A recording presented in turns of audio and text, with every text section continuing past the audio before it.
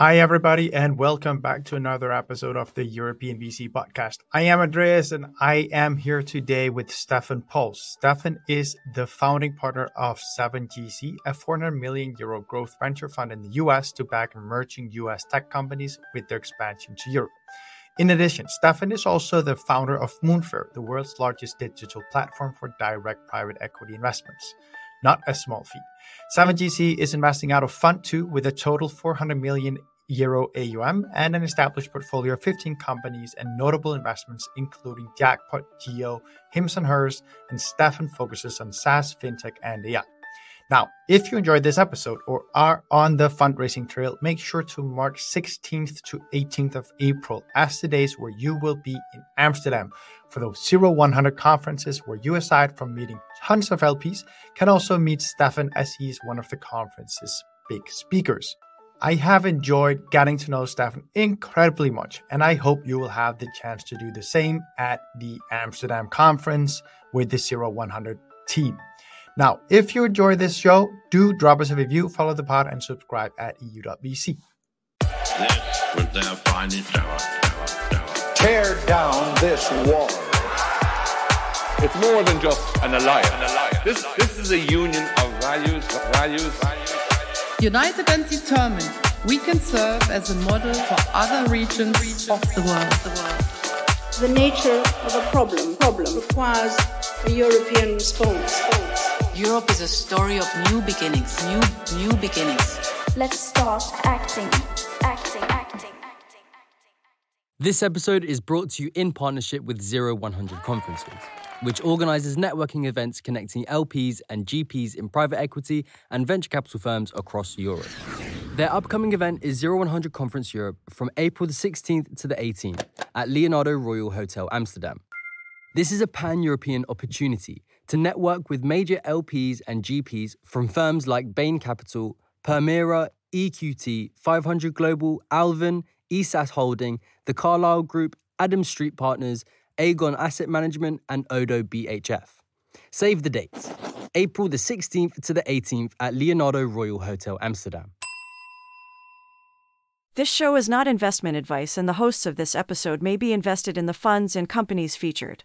So, Steffen, I think I got to say AR there, which is obviously AI, because augmented reality maybe would not warrant a full investment focus right now. But let's see as things evolve. Steffen, before we get everything started, let's just ask you to share your story with us. Look, with pleasure, Andreas. And let me say, first of all, thanks so much for having me. It's a real honor to be part of your podcast today. Look, my journey into ventures really goes back to my time when I started at KKR. KKR is more known as one of the pioneers in private equity, one of the largest buyout firms out there. But, back early in 2000 and the years to follow, we as a firm at KKR thought more and more about entering, the technology side of things.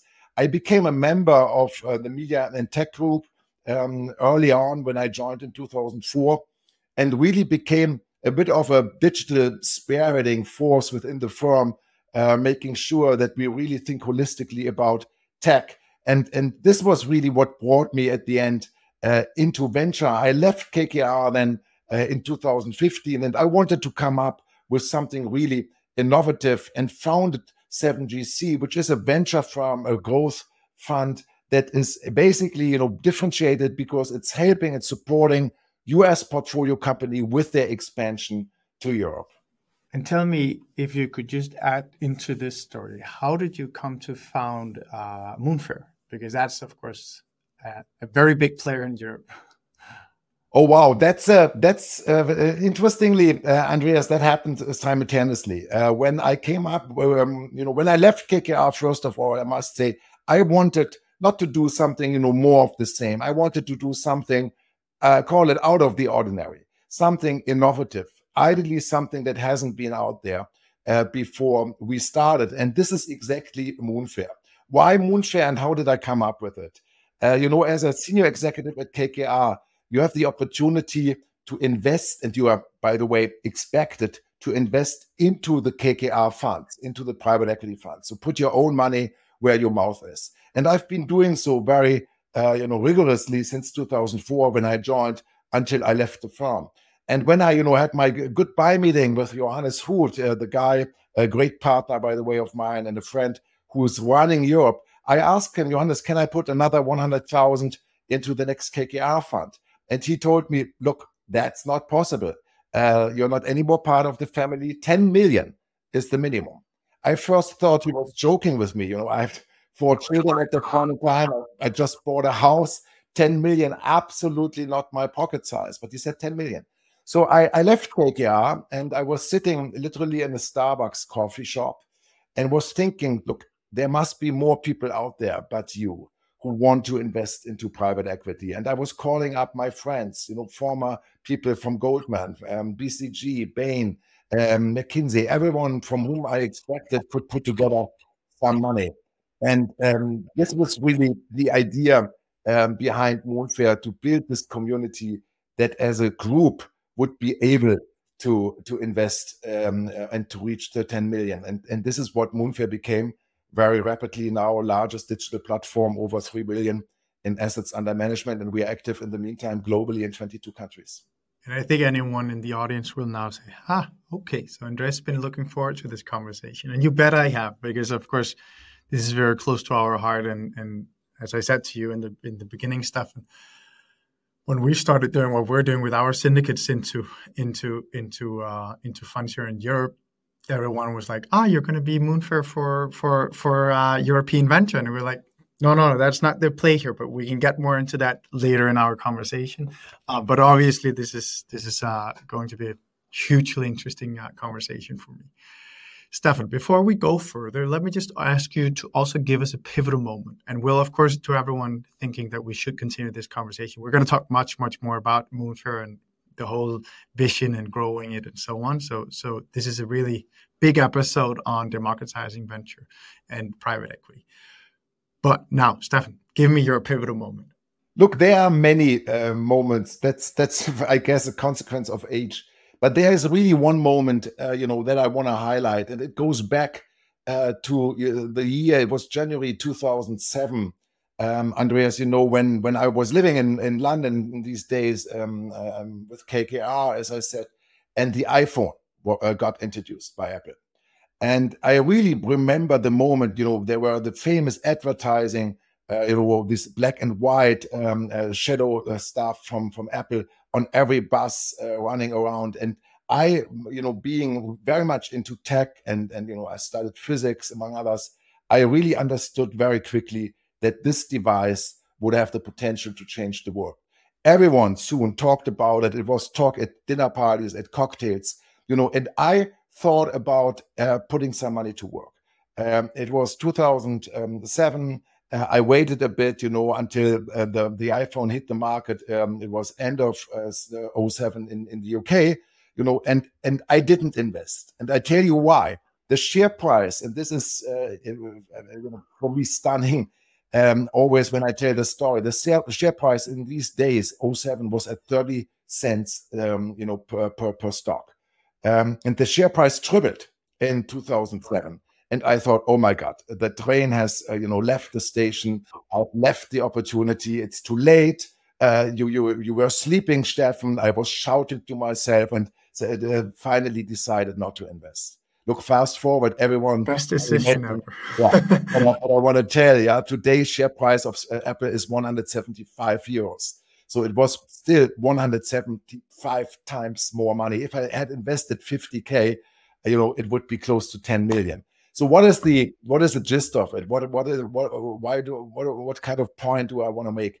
It is investing is about when you see a mega trend and you believe it has already left the station. It's in many cases not true. Things take much longer than people believe, and even stock markets don't adapt to new realities in the pace they should. That's one thing, and which is associated to it is equally important. As an investor, you have to be patient. And if you're not patient, if you're an impatient person, don't become an investor. Before we then go into the whole Moonfare story, which will be the main part of our conversation today.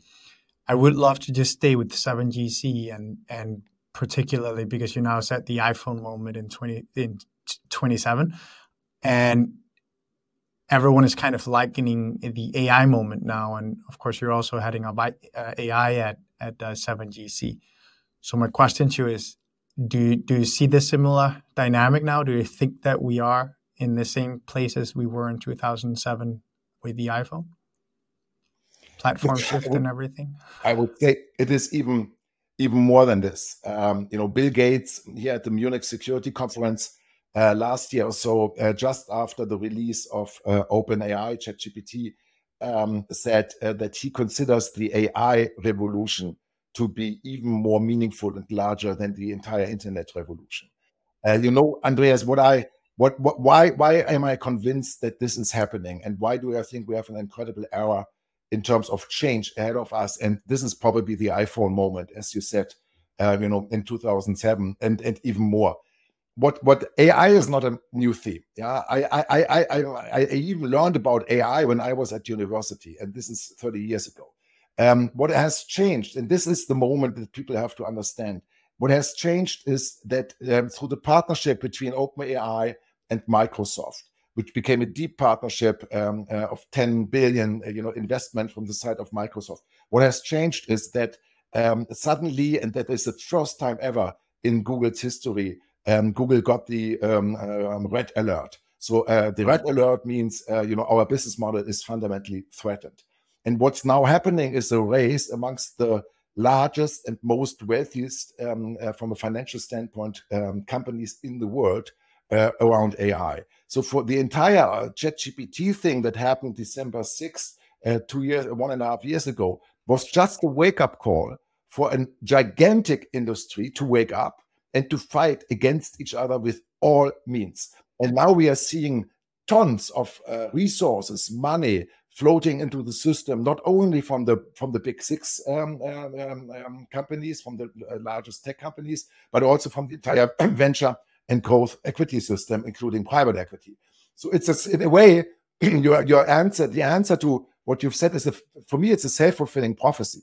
Yeah, it's happening because people want it to happen. So much money is floating into the market because of this disruption that was only an initial disruption that happened through ChatGPT.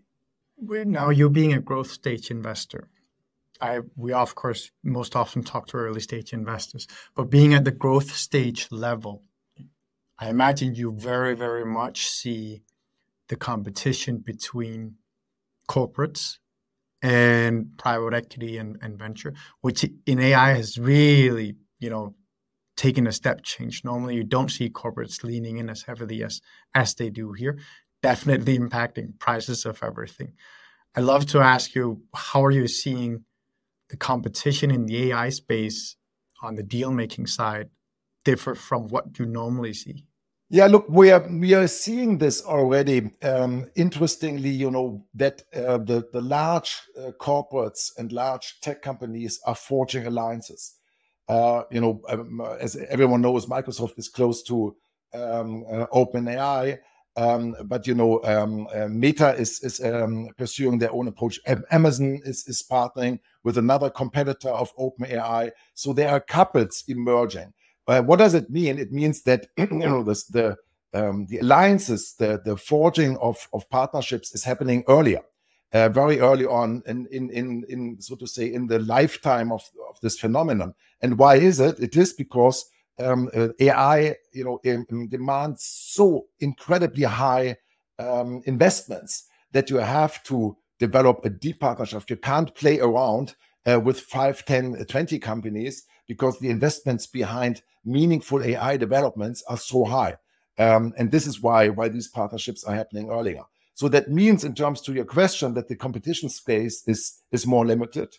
People act earlier, take companies earlier captive, as happened with Microsoft and OpenAI, and others are following the same pattern. So there's less of an obvious competition. What's happening now is underneath the super surface, as I call it, what we all are observing. There are, of course, dozens of companies emerging, smaller companies, But Andreas, my view is at the end, AI will and have to be, in my view, a regulated industry. And I would assume that as AI is playing in the US and China, as we all know, but talking about the US, I would assume that the large corporates, and in particular the large tech companies, will basically, cut regulatory deals, which will make sense. So I'm not negative about a deal with the government. Because the industry cries for regulation. So at the end, and probably it's conventional wisdom, but what I'm quoting here or what I'm saying is, I'm a big believer that the top 6 will be the most, beneficiaries of the entire AI revolution because of their size, because being close to Washington, and because of their dominance in the market. I don't think that there will be a new Google AI or a new Facebook or Meta AI emerging, which is not known or not at all on the horizon as of today. They will be absorbed in the existing ecosystem. That's my thesis. What do you think about so that means for you the platform play / foundational model play, that ship has sailed in terms of we're not going to see a new one come up tomorrow, which will meaningfully impact. That means that we know the names that are there now. And it's not the ship has not sailed in terms of being able to still join them, but definitely as an early stage investor, not where you're seeing that there will be much coming up. Look, as an early stage, of course, but those companies, there might be, a $1 billion+ company emerging, maybe. Yeah, but meaning it won't be the foundational models. It won't be the, It will be absorbed. Those companies will be bought by the Googles and by the Microsofts of this world. That's my thesis. And this is why, by the way, I'm playing those stocks. And if you see what's happening with these stocks currently in the market, including NVIDIA, it is exactly, the market is betting on the same thing what I've just said. Yeah, and that, of course, has incredible ramifications for any investors that would be doing early stage investments today. You mentioned regulation. I'd love to ask you your perspectives on the AI Act in Europe. Do you think that we're out too early? It's one thing doing what we've done with GDPR. That was a very well-known space. It's problems we've had for a very long time. Anyone could see that doing something there would probably make sense. Same thing with climate. I just spoke to Michael from Regeneration VC the other day explicitly about that point, right? That, climate, we kind of know how to regulate, so that should be doable. But there's definitely a big question mark when it comes to regulating anything in AI at this time. What's your take, Steffen?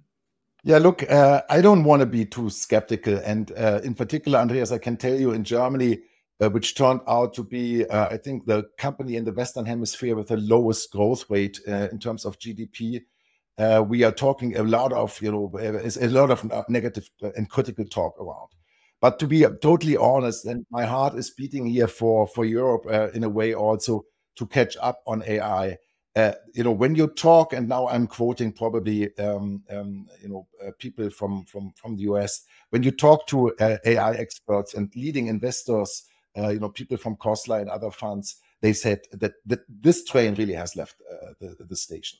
It is very, very unlikely that Europe will be able to catch up. It doesn't start, with the regulation that we'll talk about your question in one sec, but think about the data protection law. Why are all talents, or many talents, not all talents, but many talents leaving Europe? It is because of data protection and data regulation law. That means that they don't have, if you run AI algorithm, what you need as food, as you know, is data. And if you don't have data and no access to data, your algorithms will never fly, and you will never develop something real. So it starts already with data, and the new regulation. It's quite interesting. Europe is probably the first and only ones. They are spearheading this, but what are they regulating? They should first wait that an AI ecosystem is emerging, and once this system has developed and is maybe is crying for regulation, then put the regulation in power. We took the other step around, started with regulation before an ecosystem has even, in a nascent status has emerged. So I believe it's a fundamentally wrong thinking. about how to approach it, you must first, make sure that, the political and economic framework is out there for companies, young companies, established companies to build this ecosystem together, by the way, with universities and large corporates. And then we can think about regulation. So one step after the other. If you talk, frankly, behind the scenes to some leading people in the US, they are laughing about the regulation. Yeah, I think it's very clear. I think we hear the same thing in Europe from many in the venture space and startup space. It's not a good situation for us to be in when we're looking at this mega trend. Take a stop.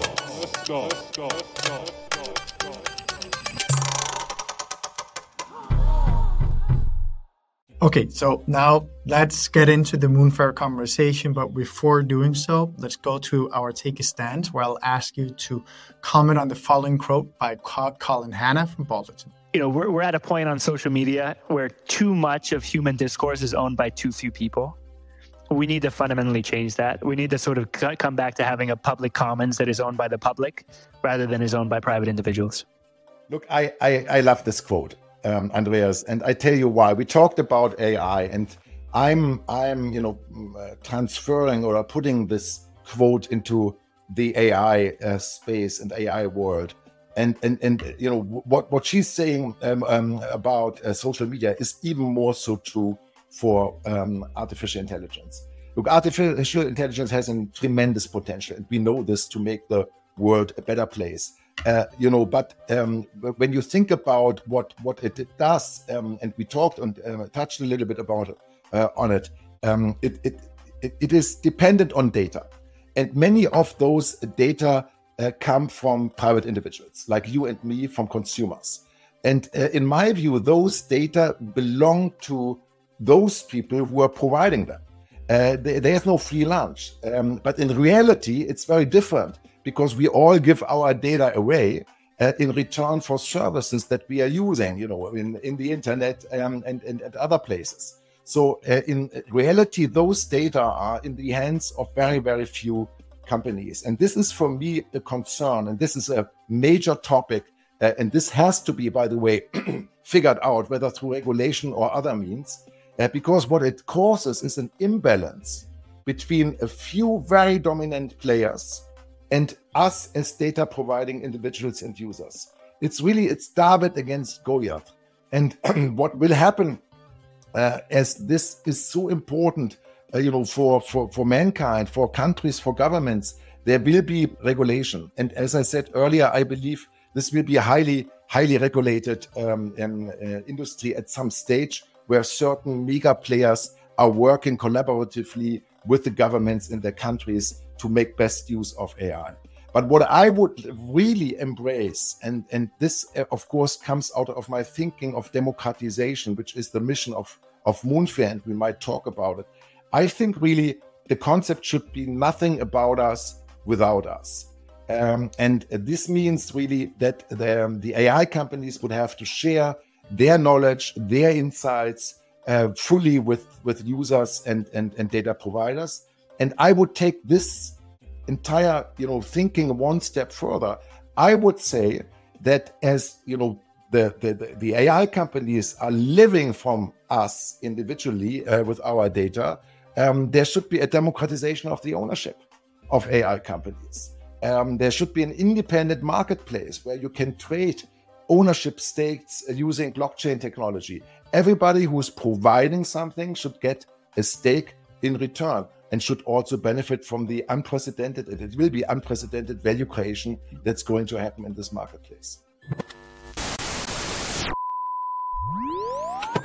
It's funny. I have on our Substack, right? I have the little thing that I can toggle on or off, whether I want to allow AI providers to dig into our data. And I was like, well, I'm a very, very big user, so I kind of want to add to the mother brain, right? But on the other hand, you're also like, what are the long-term ramifications of this? And is there any way that I could monetize this? It's very interesting. It's a very interesting time we're in. You mentioned blockchain there as a potential solution to it. Could you tell me a little more about that? Just because that was also that's also my thinking, that we need to, if we need to tie the source of data to the final use cases of that data, probably has to be done with something very similar to blockchain. Yeah, look, what we are talking here, and we are taking this very important example of AI, is a more, in my view, fundamental injustice, I call it. Andreas, we as an industry, venture capital, private equity, we are all benefiting from a trend, an unprecedented value creation that's happening in private markets. Think about holding periods of tech companies have gone from an average 5 years to close to 10 years. So much more of the value creation is eaten up, so to say, in the private world before other people that are playing stock markets can access and participate in the value creation. The amount of money flowing into the private world, we're talking about trillions of dry powder, 3 trillion the private equity industry, as an example, is sitting on currently, is enormous. Private equity, including venture, stands for 25% of the global M&A volume. And now, what do I find not justified here?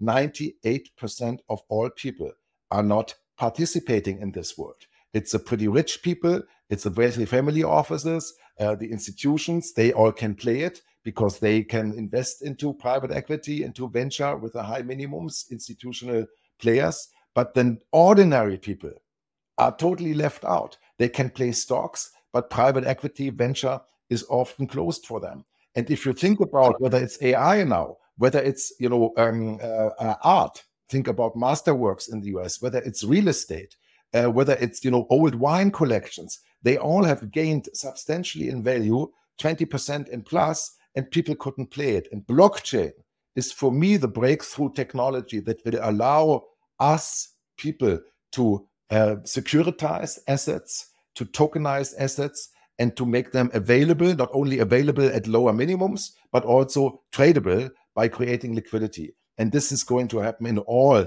areas, not only in my example here, hopefully with the AI companies. Are you doing that with Moonfare already? Because obviously to our audience that might not be thinking about retailization or democratization or whatever we call it of our asset class, that is one of the solutions that's being pioneered by some firms. That if you securitize an investment, then you're no longer you're not working with assets that you're not allowed to trade as a retail investor. And for that reason, you can then surpass the 100K minimum requirements. But that's so from an EUVC perspective, we've always said that is playing a bit too close to the red line. So we don't want to do that. But it is, or at least so you can do it, definitely. But you need to have a different skill set than the skill set that David and I as creators are sitting with. We think about and work on blockchain and really talk to many global experts and companies out there with our own working task groups, strategic, etc. So we are ready to move, ready to jump once the blockchain stuff really makes sense for our industry. But Andreas, the truth is, currently, if private equity venture capital is probably one of the last asset classes that will really benefit from tokenization. It is much more relevant currently if you think about what Masterworks does in art. You take a piece of art, you tokenize it, and you can trade it, or even real estate, where you have one asset, pretty simple, by the way, in terms of structuring and capital flows, and you tokenize it. It will take time, and as long as the regulatory framework, and you alluded to it, is not yet in place, it doesn't make sense to tokenize a fund, because one of the issues that has not been solved is that you would have to pay in the total capital into the fund at once. There is no solution yet for capital call management over the blockchain. And the regulation has not catched up in terms of opening up tokens over and above professional and semi-professional investors. So there's a lot to come, but my deepest conviction is in 3 to 5 years' time, maybe it's a little bit longer, but we are planning for 3 to 5 years, blockchain will play a role in our asset class. There are companies out there, as you know, in Singapore, ADDX, they have done some stuff with KKR and Partners Group and others. There's a company out in Switzerland, Securitize, they are experimenting and doing great stuff. So the technology is there, the thinking is there, the regulation has to follow. You said in the beginning of this that you wanted to invest in KKR. You had 100K lined up. You were ready to go, and then you met the the proverbial big hand that said no, 10 million minimum. That's of course what we set out to solve as well. But there is this floor of 100K, which is difficult to manage. I'd love to ask you, how do you have you gone below 100K yet in Moonfare? What are your reflections around that? And tell everyone in the audience a bit more about also.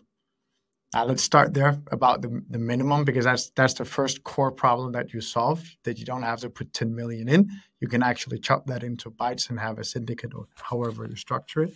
And how far do you then go down? What's the protection of the investors? All that stuff from the LP perspective. Yeah, look, this famous minimums, they are really a result of not our intention, and they stand in the contrary, a little bit in the way with our mission to democratize private markets. It's the regulators. Yeah, for good reasons, by the way, who came up with these minimums. There are two regimes that are really important. In Europe, the most important one is professional investor, and then the so-called semi-professional investor. In the US, it's called qualified investor. It's all more or less the same, but all of these regimes come together with certain minimums, which is really meant to be investor LP protection. That not the grandma around the corner is suddenly investing into stuff that she or he doesn't understand. So there were good reasons. And look, we started really in the very beginning with 200,000. Very soon we figured out in a legally compliant way to bring this down to 50. In the UK, we are down to 75. So there are differences between the countries. In Switzerland is 125 Swiss francs. So that was really our starting point. And people now can go to the Moonfare platform, they sign up, and then they get a suite of pre-selected funds, in venture and growth, but in particular in buyout infrastructure. We are looking at 400 funds in a given year, and our team of industry insiders from the private equity industry selects some 20 that make it to the platform. Super rigorous investment selection process. And then you can invest. But 100K, as you rightly say, Andreas, is still a ton of money, in particular if you want to build a diversified portfolio. This is why we have portfolio products, one-stop shopping products, I call it, one-stop shopping solutions, which are baskets of funds where you can invest into certain strategies, growth, buyout, venture, infrastructure, whatever. And then, of course, we have also a path to liquidity. You can liquidate your fund positions through our secondary. Before we go to the secondary market, do you have call structure in place so that you call the capital, or is it 100K upfront or the minimum upfront? Totally right. For the product so far, and now the big innovation, and this is very timely, by the way, our interview, because we announced it on Tuesday. I want to talk about, so far it was 100K, and then think about capital calls over 4 years on average, so 25K a year, but still a lot of money. What we announced, Andreas, on and this was for me really a day where my mind and heart was out of the normal space, because we announced our LTIF, our own LTIF, which is a new regime, a new regulatory regime. At the end, without going into the details, it now allows people, normal people, I call them, eligible private investors, to invest into a Moonfare private equity product, which is comprised of some of the most well-known private equity funds in the world, starting at 10,000 euros. So now we are really taking one step further with the democratization of private equity. Now we call it our dreams become true, because 100K is great. It's a step into the right direction, but it's still for very wealthy people. 10K becomes relevant to many, many more people. This is something I'm really so yeah, I've been waiting for this moment for years. And it is annoying, frustrating that you've had to wait for regulators, right? Yes, but let's not get into that. Before going to secondaries market, you said you're looking at 400 investment opportunities per year. You're picking 20. Could you share a bit more about because of course this is a podcast where we primarily have VCs listening in, and obviously being on the Moonfare platform is an interesting avenue for most. Yeah, look, we started, and at the end, in our thinking, the investor, the LP comes first. So we thought about how can we, become people who are not close to the asset class. How can we get them closer? And we started, Andreas, deliberately with the big brand names. Yeah, so you find the KKRs and the Permiras and the EQTs and all these great, incredible names on the platform who typically have 20, 30, partially 40 years track record, have never lost money with any vintage fund, have managed to navigate through the financial crisis, huge teams, huge global platforms. Why did we do so? Because we believe from a risk return perspective, they are close to unbeatable products. However, for the VC community, we all know this, and there's tons of academic literature out there that in particular emerging managers are often outperforming established managers for many, many reasons, which are obvious, incentivization, etc.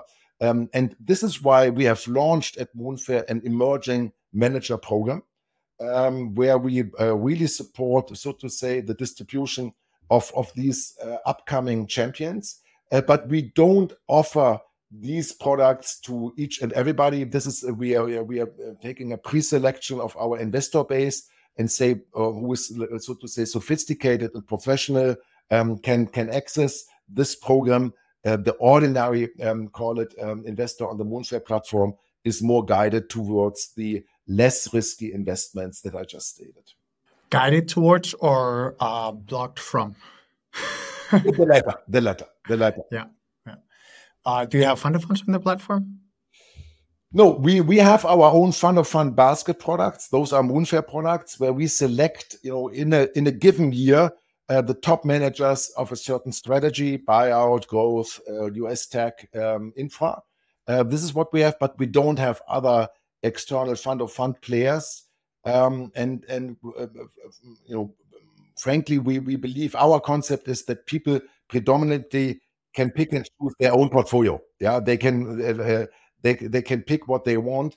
And the fund of fund over 4 years investment period, we don't really like. We like, no blind pool risk. We want people to understand what they invest into. This is why our basket products are totally transparent. You know which funds are in there. They are, so to say, vintage products. Yeah, we are launching them each year. And that makes it much easier. For a fund of fund that would be a kill button, right? That's part of what they trade in proprietary manner. Makes a ton of sense. Now let's go to the secondaries market that you were about to. And I'll almost just let you cue it up from there. Yeah, look, what we identified as one obstacle very early on for private individuals when it comes to investing into private equity is liquidity. And this is for obvious reasons. We are all human beings. No one knows what's happening in terms of health, in terms of job, in terms of being in a divorce. So people have a natural desire for liquidity. Having said this, Andreas, and that is important, private equity, as you know, and I must repeat this, is not a liquid product. What we do is we provide a path to liquidity.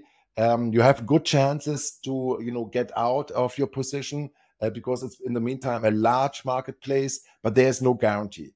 Having said that, we have Lexington Partners, which is one of the largest institutional secondary players in the world, with us and as a backstop on that marketplace. But again, they are not obliged. We cannot force them to buy. If you ask me, is the volume high? Last quarter or so, we have in the tens of millions offerings for secondaries on the platform. So there's a lot of volume, there is a lot of efficiency, but no guarantee. We run this process twice a year, so it's not daily. You cannot, go and sell. It's twice a year. We might increase it to 4 times a year. in the beginning, the market was really, 2 years ago, it was dead. No one was selling. Now the world is a little bit different. So there is a need for liquidity. But that's another innovation, Andreas. This is really Moonfare, and it's something that we are proud of, as my team is proud of, is really an innovation out of Europe into the world. Yeah, we were the first ones doing this. We are now the largest ones by far globally. And we have more than 150 other companies copying us. And the secondary market is another innovation. No one else has developed a similar solution globally. You talked a bit about the size of the transaction volume in total in the secondaries marketplace. Oftentimes, it's very, very difficult to trade a small secondary stake. Can you kind of talk a bit about the bucketing there? Because you have some investors that would then put up a larger secondaries opportunity. Those might be trading a bit better, I imagine, than those putting up a 50K in Fund X. No, it's interestingly not, because it's predominantly trading private individuals. Between the private investors. Yeah, okay. Exactly. Yeah, and the bite size for them is on average 200K. This is what they feel on average. Some do 1 million, some even more, some less. But because it's a matching between private individuals, it's easier, so to say, to match the 50 or 100K check with as opposed to a 10 million check. Now I want to ask you a question, which I'm not asking you to talk about how amazing Moonfare is and how bad the other platforms is, but I think that there are interesting differences between the different providers. Meaning you have Moonfare as we've described, but then we have in the US Allocate by Samir Kaji and team. I'd love to hear if you'd say, okay, because myself as an example, I say, well, what we offer is completely different from Moonfare. We cater to the community within tech and venture in Europe. It's those people that they invest with us, maybe because they want access to the same asset as you have, but they invest with us because they also want access to the partners. And they only get access to the partners because they have a value add. So we're bringing together a syndicate of people that want to do co-invests, that want to share the deal flow, that want to be stewards of the funds that they invest in, so on and so forth. So it's a completely different offering that we have to the investors, and it's a different profile of investor, right? But with you have a different play that's more democratizing access, and it's less about bringing people from within the community together with other people within the community. It's more transactional, so to say. It's a financial investment. And then I'd love to ask you, if you then look at someone like Allocate, and I'm asking you to put some light on this, of course, because we have an audience that are quite well versed in what are the different players, but maybe a bit less well versed in thinking about the nuances between them. You're totally right and spot on. All the various players out there, have different value propositions. First of all, let me say, and this is very, very important. The industry expects, the private equity venture industry expects that 50% of the new assets that they are collecting, half, will come from private individuals. So the market out there is enormous. Currently, the institutional market, take Europe alone, is 1.5 trillion, $1,500. The same amount, this is Oliver Wyman and other studies forecasting, will flow over the next, whether it's 5 or 10 years or whatever the time horizon is, will flow from private individuals into the market. What does it mean? There is a shortage of supply, and players like you, us, Allocate, and others doing what we are doing to open up the access in a very responsible and pre-selected and curated way. So what I want to say with that little story is we embrace every adjacent or competitor or additional player in the market, because our problem is not the market size, and we don't have to fight against each other. Like if you would sell apples or potatoes, the market is so huge that the bottleneck currently is the education and a nice offering and the smooth process and liquidity mechanisms. So we embrace every player globally, all the 150 copycats. So to your question, what makes them differentiated? look, some of them go more into niche strategies. Some of them go more into mid-cap stuff. Some, as you do, go more into venture. But in all these categories, look, we probably are the most dominant one in traditional buyout and private equity, KKR, etc., where I'm coming from. What is really important in my view is if you play with these players, that you can rely on their curation. What you provide as a value proposition due to your community. That's very important, and that you have players that are not out there for the short term. And try to make smart money very fast and then sell, and what happens after me, I don't care. This is a new game for many people. It's a new asset class, and the worst can happen that people have negative experiences. One thing for clarification, very different for Andreas to what you guys are doing, but Moonfare is also a community. What we do is we bring our, in the meantime, 50, 60,000 people on the platform. We bring them together on a global scale. We are running 50 events, 50, every week one, in all major cities, in London, in New York, in Singapore, in Paris, and in Frankfurt, wherever, and run, large dinners, cocktails, in partnerships with galleries. Next week, we have a huge event in St. Moritz in Switzerland. Last week, we had Frankfurt, Brussels. So we are playing this community very, very, very actively so that people also physically can come together. Not only, by the way, with the purpose to talk about investments, it might be very, very different discussion points, but Moonfare is much more than a transaction platform in the internet. Do your GPs join into those as well? Or is it, so it's just as much a place for the target? Exactly. Yeah. It's a place for the GPs. Also, typically in I would say 80% of all events, we have one with a large press conference. This week, when we announced our LTIF retail strategy, we did this together with EQT. They had a fireside chat with one of their senior partners. So we are working very closely and also getting access to quite exclusive information. Andreas, as you might have seen, I'm running this format Deal Talk where I have Henrik Kravis and from KKR, the founder, and David Rubinstein, very recently from Carlyle as my guests. So we are living a very active information sharing community, I would call it. Yeah, and that's, of course, a big reason why anyone would invest in these assets. Okay, now let's get into our shout out before we go further into your 3 biggest learnings from your journey building Moonfare. Love is in the air, everywhere I look around. But I'd like to just send some love out into the ecosystem. Share with us who you love and why. You mean whom I love in the ecosystem or in my private world? Well, I think it's better we keep it to the ecosystem for today. Okay, in the private world, it would be family first and foremost. Look, in the ecosystem, it is a very, very active environment we are in, Andreas. And why is this democratization theme that you, in a way, stand for, we stand for, why did it become such a phenomenon? And the reason why is, of course, starting with the LP, the private investor. It makes total sense, as you know, to invest into venture, into private equity, into private markets. It's accretive for your performance and it reduces your risk. This is empirically proven what I'm saying. So the end client is clearly benefiting.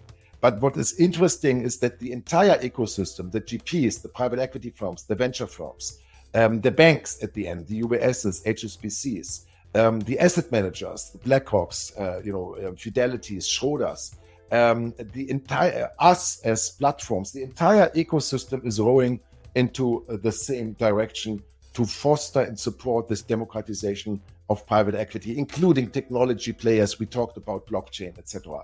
So when you ask me, whom do you love? I really love that the entire ecosystem, financial ecosystem, is running into the same direction. And this is why, people at KKR a couple of years ago already said this democratization theme of private equity is probably one of the largest disruptions in financial history.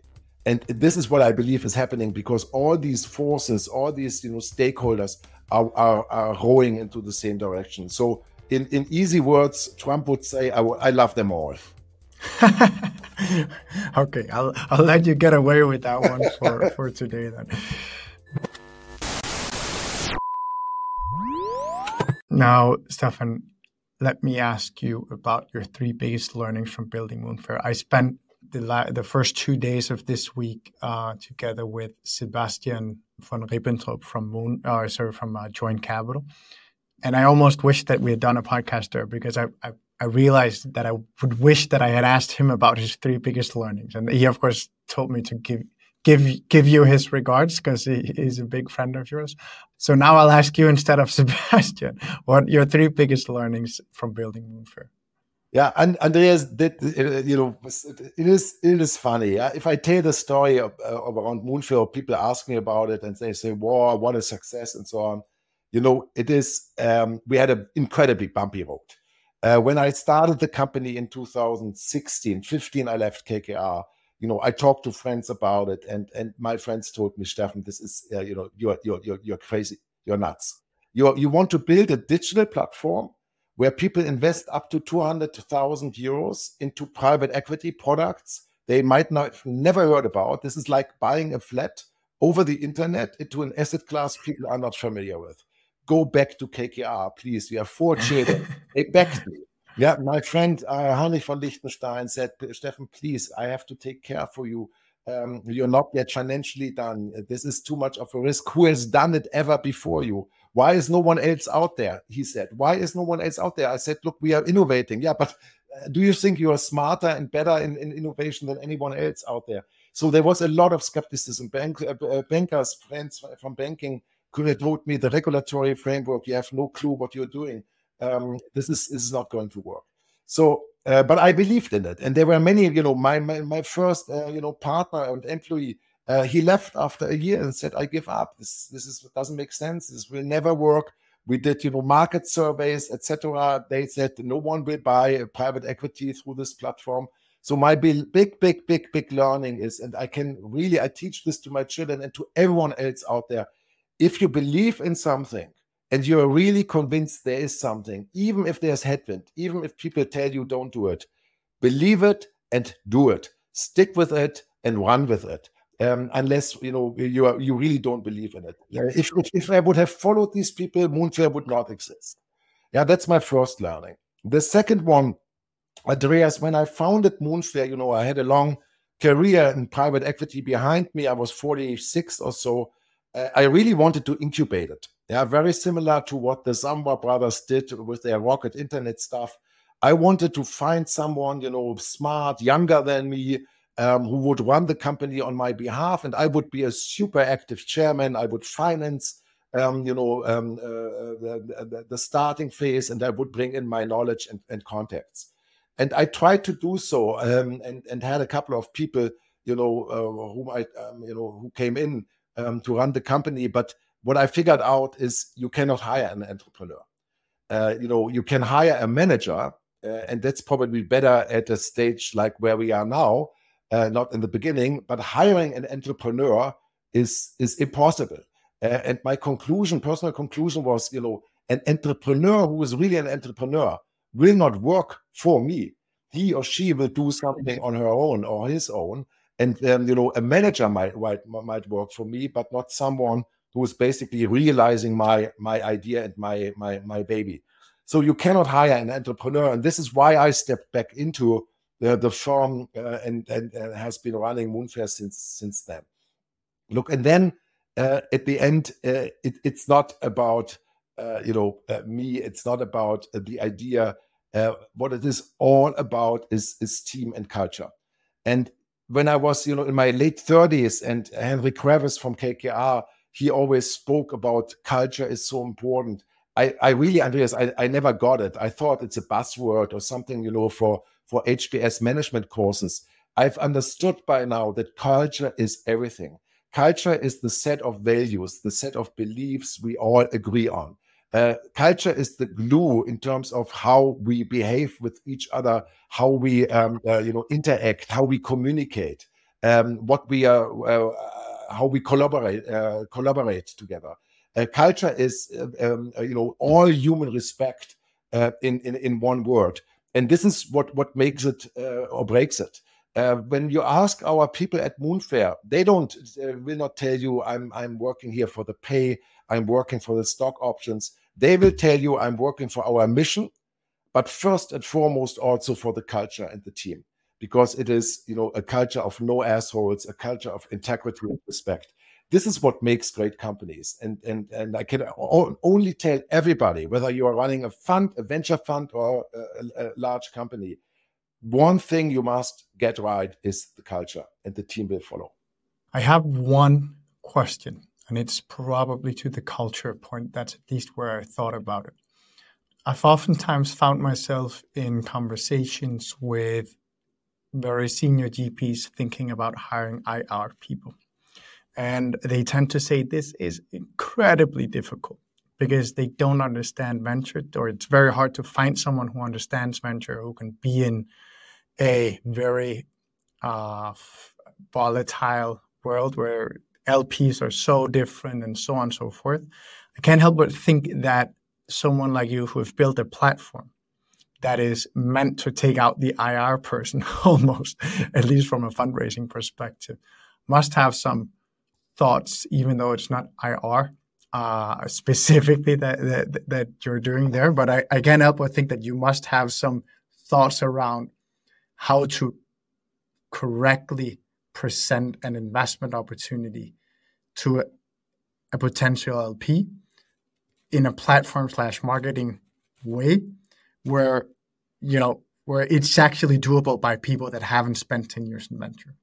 First of all, Andreas, I think you need both parts, so to say. You need the specialist or the person in IR and us to make it work. Look, what we do is basically we take the documentation, the private placement memorandum, the investment memorandum, we take our due diligence material, of course, we take the LPAs and the legal stuff and legal documentation and put it on the platform, and then open it up in a very digestible, easy to read format. You can find everything at one place and so on. What we then do is, tons of material in terms of education. What is venture? Following your example, what would be a secondary? How does venture work? What are historical returns and so on? And then we would typically have the manager, the GP, who is on the platform, also be, whether it's in a webinar or a Q&A session, and explaining what she or he is doing. Having said that, many of the interactions with my team are at the end happening between us and the IR person. So when it comes to specific questions, when it comes to specific documentation, when it comes to questions in due diligence. So without an IR person, we could not run our model. We need, it's complementary for me. You put all this data on the platform. I cannot help but imagine that you have a ton of interesting insights on LP behavior on the platform. Is there some that you can share? Yeah, no, we do. We do, and we share this, by the way, publicly. If you go to the Moonfare page, and really, it's not everything, is so important, but this is worth a read because it's proprietary data about the investor behavior. And you read it, you can see what people favor and what they don't favor. And Andreas, is very interesting. What happened is, people started with buyout. Then we had an incredible demand in 2020, 21, 22 for growth and for venture. Growth and venture made 45% of all our assets under management that we raised in these days. And then after, call it the shock from the interest rates and increases, people really went back into protection mode and are now very much looking for infrastructure, still buyout and credit. Credit, because as an alternative source of financing for the private equity industry, very, very much en vogue right now. And people are investing there for good reasons. Having said that, very recently, starting Q3, Q4 already, we see, and also when we ask our investors, we see an increasing interest coming back in tech and venture. And that is interesting because after the grand financial crisis, it took years before this interest was about to come back. Now it came back much quicker. We are seeing this, by the way, in the stock markets as well. And as you know, private markets are lagging behind when it comes to valuations, etc. Stock markets by some 12 to 18 months. So there are all signs, stock markets plus behavior on our platform, that venture and growth is coming back to play. We could go on, and I would love to, but we better get into the quick fire. And now, the quick fire.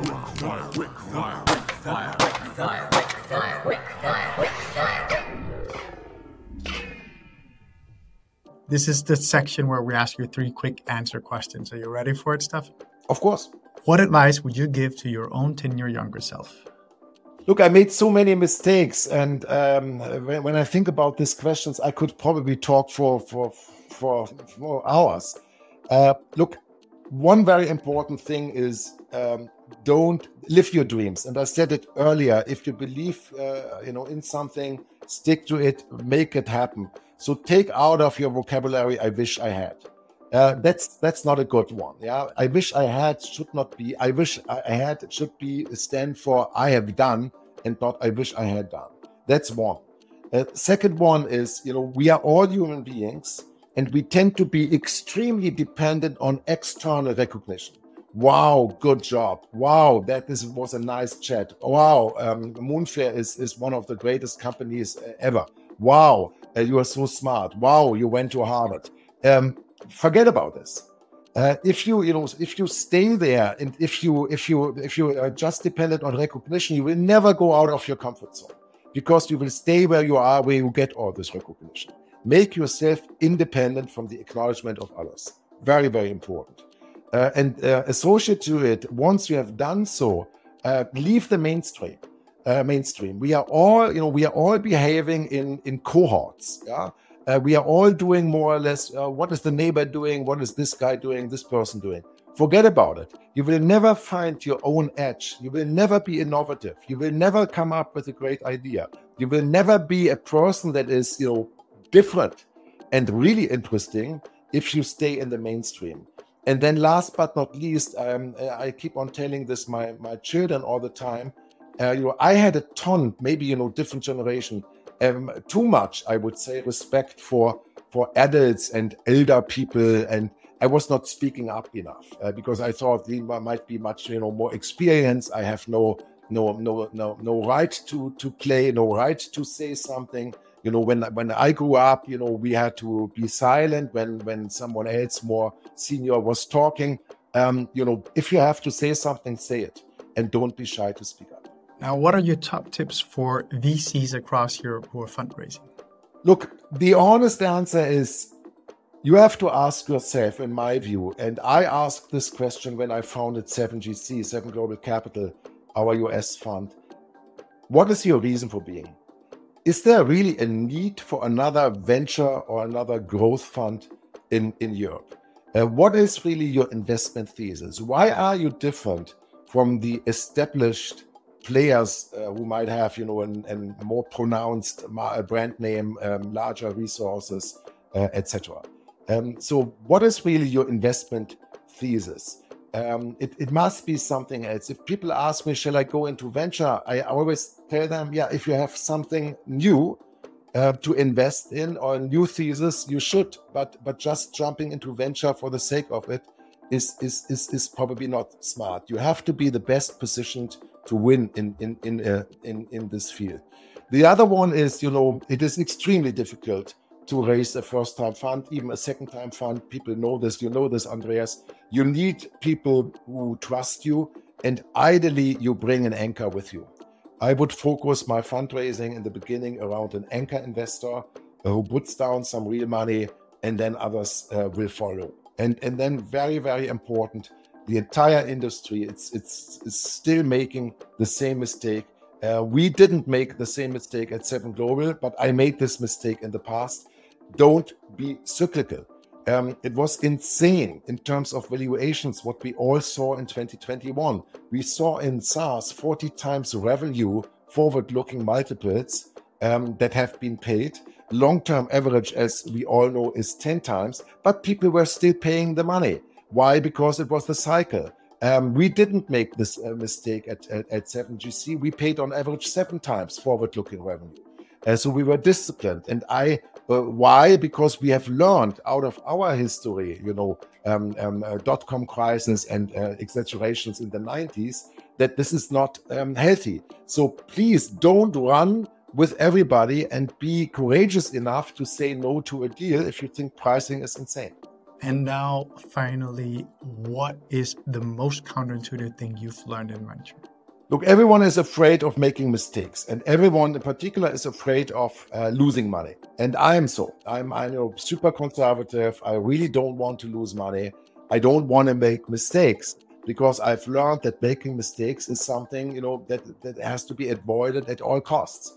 This is bullshit. If you are an investor, you have to lose money. You will not make money before you lose money, or you will make money, but then you will lose money. Losing money and making money, comes in hands, and this is what fosters, your thinking. This is, failure.